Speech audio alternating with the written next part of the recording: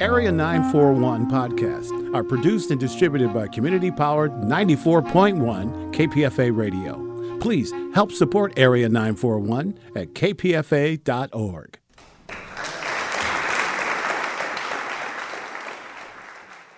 This is the Bay Area Theater Podcast.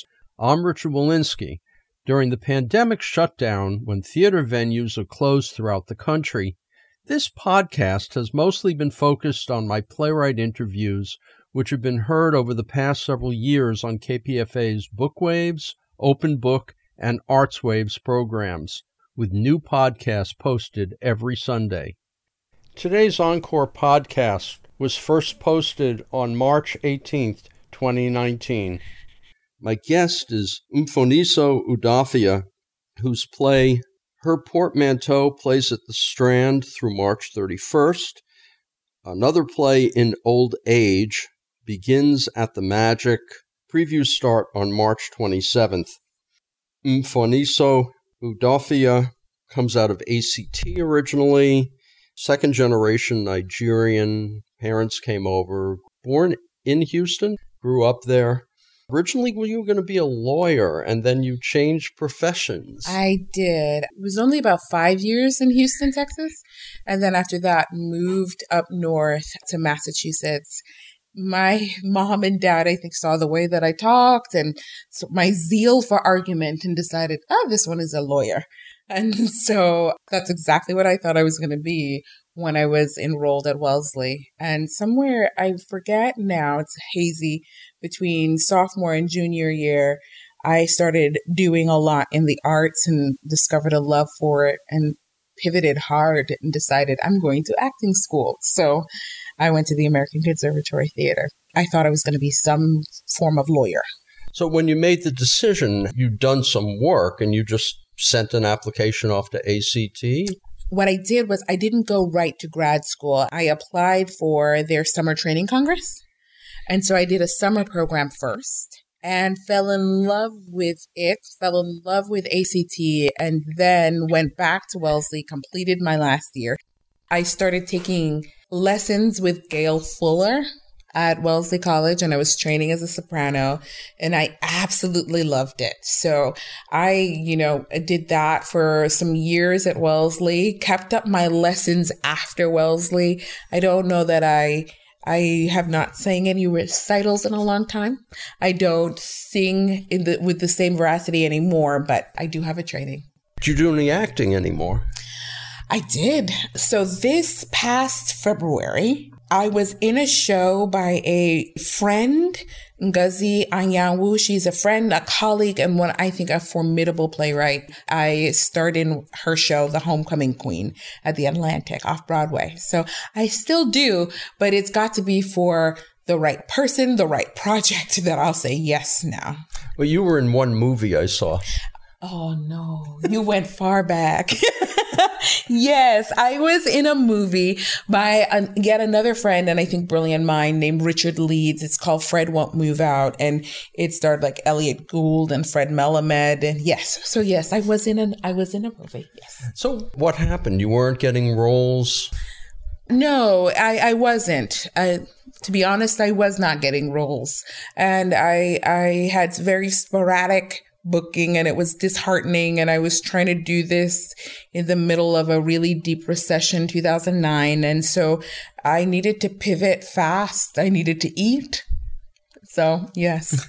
So you're in New York. Mm-hmm. You're not getting the roles. What prompted you to start The Grove? I was teaching at the time. So I was doing a lot of substitute teaching.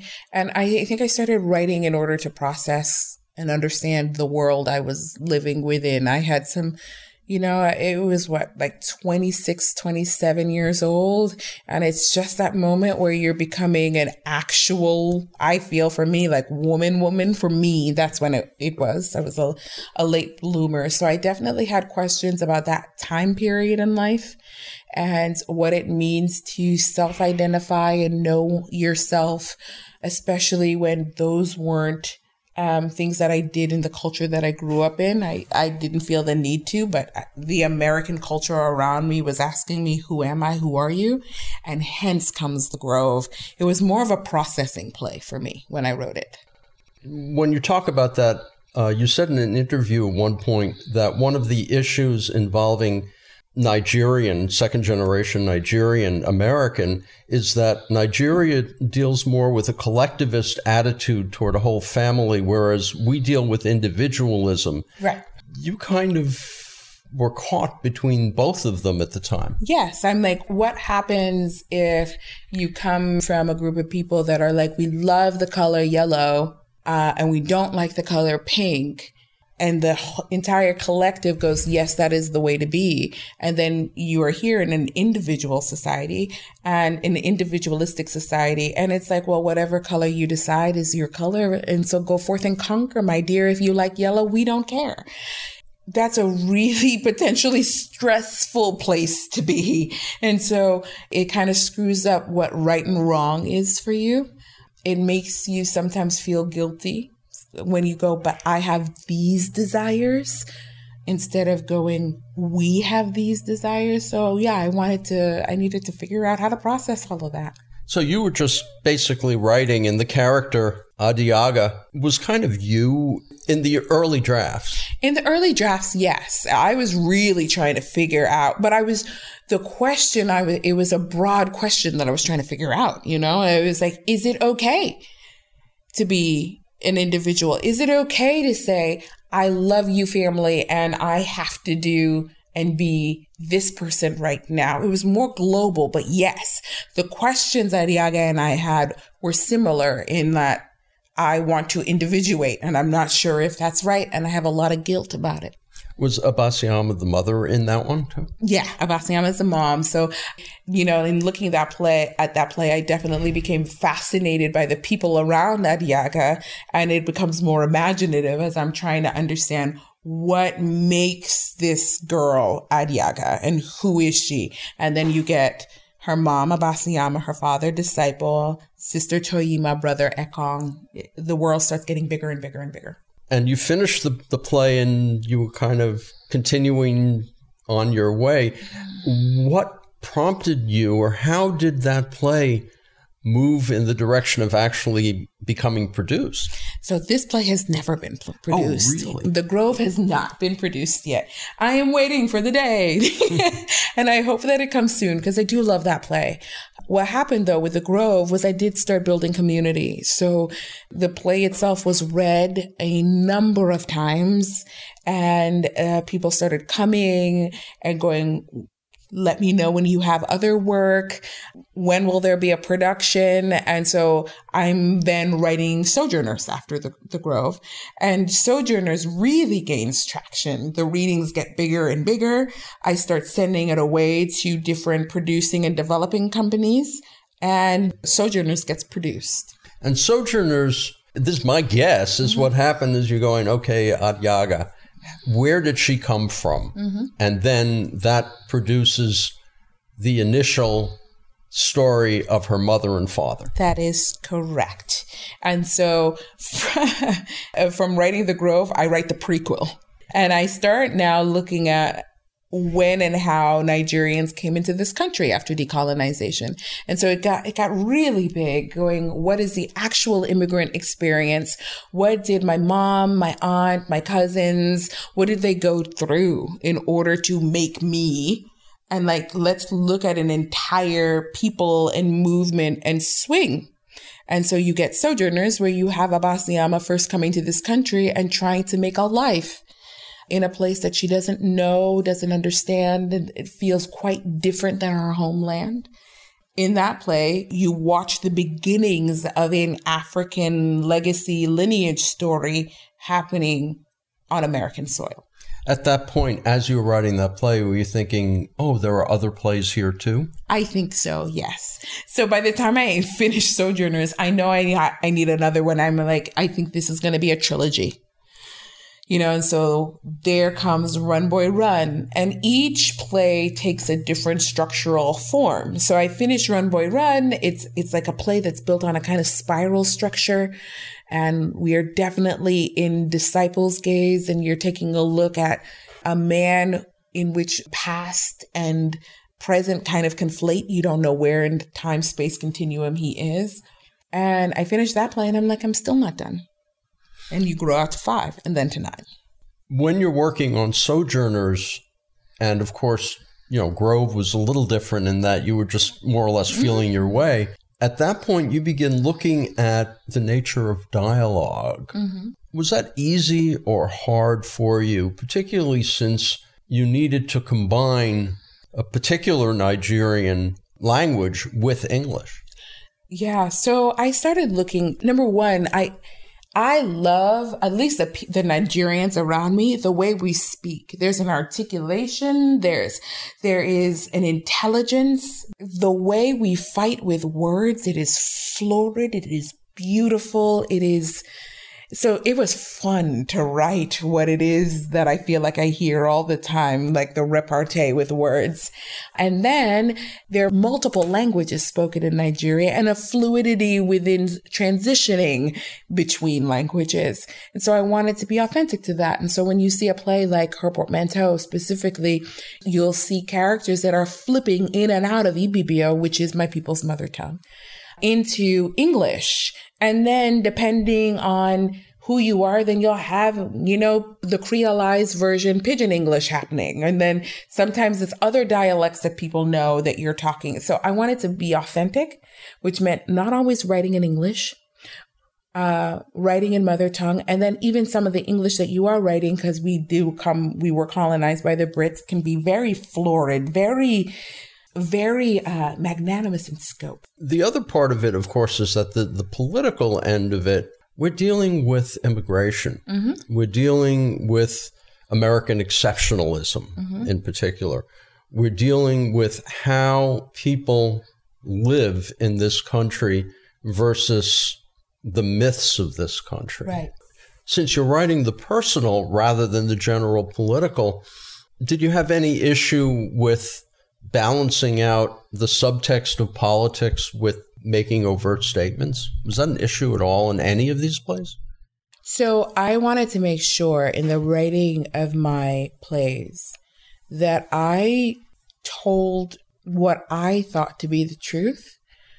And most of the Nigerians that I know are extraordinarily proud of Nigeria. They hold Nigeria at the center of themselves. And so this narrative here that immigrants are coming in order to gain something from the country, from America, that America is the place to be. And I do want my plays to debunk that theory a little bit. There are immigrants that come into this country who are in love with their homelands and are seeking something and intend to go back. And so I am writing the story of a people that had no intention of staying in America. It was other circumstances that kept them here, and hopefully making us grapple with our own embedded American exceptionalism, our thoughts on that. In Her Portmanteau, there's a point where the half-sister of Adiaga, coming over from Nigeria, looks around her apartment and goes, we have apartments that are much nicer than this in Nigeria, and this is nothing special. Right. And it's kind of a shock. It's like, we're not exceptional in that way. Sometimes the American theater, for me, doesn't actually put international bodies on stage that are actually talking about their love of home and the realities of home. I mean, with the president that we have that is talking about, these blank hole countries, we need to do a lot of work. And I think theater can do that, to start understanding what other people's homelands look like. And yes, some of the rents in Lagos are comparable to some of the rents in New York. It's a country that has roads and houses, and it's not whatever the concept we have in our mind always is. It's not what we've been taught, I think, Africa is. On the other hand, you go to Japan, you go to England, all through Europe, and you realize, compared to that, America is kind of a blank hole at times. Yeah. Yeah. It wouldn't hurt if sometimes Americans also wrestled with a little humility. Let's get back to the creation of these plays. Okay, so Run Boy Run, what was the basic storyline, and where does that fit into the 9-play eventual cycle? So I think it's around play number 3. It's definitely also the 3rd play that I wrote. And I am looking at Disciple Ufot in particular, and I am looking at the Biafran War. And so the question of that play for me, the question of my life that I was asking, that then comes out in this play, when do traumas become tradition? And I am looking at specifically the Biafran War and what happens when you have a little boy that saw war very early, and how a kind of growth trajectory stopped and zoomed forward, and he's an older man and he's still living at that moment in time. He's repeating that crisis every day. And how do you heal that? When do you find out the trauma of that you thought was a tradition? You're like, oh, this is just how our men are, as opposed to this is what happened to our men. And how do you love through that? And should you? Those are some of the major questions of that play, all told through the body of Disciple Ufot. Well, this means that you actually are moving from dealing with women to men. In this play, yes. Yeah. Was that hard for you? Or? No, I don't think so. I mean, listen, the woman's heartbeat is still within this play because it's Disciple and Abasiyama, and how Abasiyama, and if Abasiyama chooses to love him through this moment. Was it hard? It wasn't hard. I had so many questions about an older generation of man that I'd been seeing, Nigerian man.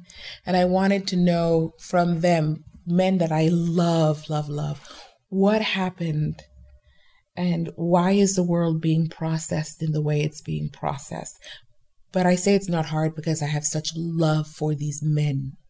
Next play was Her Portmanteau, which is playing until the end of March at ACT Strand Theater. At what point did you say, well, now I want to examine Abasiyama and Adiaga and the sister Inyabasi and how that came together? Inyabasi is kind of an inversion of Sojourners. So Sojourners, Abasiyama gives away her child, and in Her Portmanteau, her child returns. And for the question of Sojourners, it's like, does the African dream, Nigerian dream, work within an American environment, right? And now you get to Her Portmanteau. The question is, should it work? And how do I heal from decisions I had made in the past? And so I am really looking at the reckoning of a decision over a course of time and refocusing us in America again and trying to go, should we make the same choice again? Is America still the same place, or must you leave? And that takes place in the present time. That takes place closer to our present time, 2014, yeah. Where'd the name come? Her Portmanteau. So Her Portmanteau, it's literally Inyabasi comes with a portmanteau, a piece of baggage. She comes with some baggage, and inside you'll see the play, and then you'll see what is inside the baggage. But she comes with some baggage. It's called Her Portmanteau because this is a play of 3 women, and they are all carrying baggages of some sort. It's just Inyabasi's is perhaps the most clear to see. Because it's physical. It's physical. And also what has happened to her in terms of abandonment, she wears that a lot closer. But you'll soon notice that Adiaga has her portmanteau, and so does Abasiyama. Mfumiso Udofia, in old age, takes us into the future. It does. Abasiyama's now an old woman. Yes. And she meets up with a handyman. Is that it? His name is Azel Abernathy, and her children sent Azel Abernathy to her as a gift to get her house in order. And this is my closest thing to a passion play. Like I think I alluded to, all of these plays are different structurally. And so this is a 7-day creation story in and of its sorts, where Abasiyama has to figure out what the purpose of her life has been. And I think it's a question that it's not like a easy question, and it doesn't have an easy answer. But there's something about Abasiyama that hasn't spent some time alone and clean and also in a love space. That is not what her life has given her. And in old age, she has 7 days to get herself to a point where she can love both herself and someone else. And then the next transition of life can occur. So it's multiple scenes. It's multiple scenes over the course of 7 days. It sounds as if by the time you reach in old age, you'd kind of charted out the 9 plays. Yeah, I know what they are. I know what these plays are. I do. So it's just a question of which one you're going to write first. I've already written Adia and Clora Snatch Joy, which is the end of the cycle. That'll be the 9th play. So I wrote the end to know where I need to go in the middle. And the other 3 plays will be Kufre's play, and Kufre is a little boy that Inyabasi's son in her portmanteau, and that's commissioned by ACT. So I will be finishing writing that. It'll be a children's play. And is he going to come to America? He's going to come to America. He's going to end up in New York and like the little Senegal portion of America. As an adult? We're still going to keep him in the land of boys. So in his teenage years. So each of these plays examines the immigrant experience, the Nigerian immigrant experience, from a slightly different angle. Exactly. And so now you're going to get the teenage boy's viewpoint. How close is Adiaga to you at this point? Right. It's interesting. I'm making a movement that you all will not be able to see on radio. It ebbs and flows. There are moments where we're very close. There are moments where we're not. And right now, I would say where I am, it is close to where Adiaga is in Adiaga and Clora Snatch Joy. And that where I am is very joyful. I am interested in joy. And so we are close. There are moments that we are not close. I am not close to whatever the grove is. I'm not close to her portmanteau, but I am close to the joy of Adia and Clora Snatch Joy. For you, mixing autobiography and fiction, does it get scary at times because you have to reveal yourself and you're not sure whether you're revealing yourself or a fiction? It does, but I think we all flirt with that in our own ways. So, like, who is the self that goes and deals with the boss? Is that myself, or is that some refraction of myself? Is this the self that I am choosing to be right now? Is this what I want you to see, or what I think you should see? It's the same thing I think all of us do. And yes, sometimes it's difficult, and sometimes I surprise myself while I'm writing, even myself, and go, is this me, or is this whoever? Right. And that's why I'm like, it's important to realize that it's all a kind of fiction. It's a moment in time. And who knows where I decide to explode and or collapse. So, a couple final questions. First off, do you see yourself ever playing any of these characters on stage? I do now. When I first wrote, I thought, I'm writing these parts for me to play. And then I was like, oh, I don't want anything to do with them. And now, as I have been writing long enough and the plays are expanding and, I'm starting to really surprise myself by what I'm writing. There's some characters that I'm like, I just want to see what it's like to play her. That's great. So yes, I think I'm ready to entertain it now in a way that I wasn't able to entertain it in 2009. Do you see yourself writing fiction then? Moving away from plays, writing a book? Oh, I think that's a whole other kind of meal. I'm not sure. I haven't really thought about that. I have begun the process of writing for TV, and that has felt very natural. So I wrote on the 3rd season of 13 Reasons Why, and I'm on another project right now. And that has been really interesting in a different genre and a different way of using my brain that I think is going to help and push my playwriting even further in certain ways. And then other things I might decide to leave behind.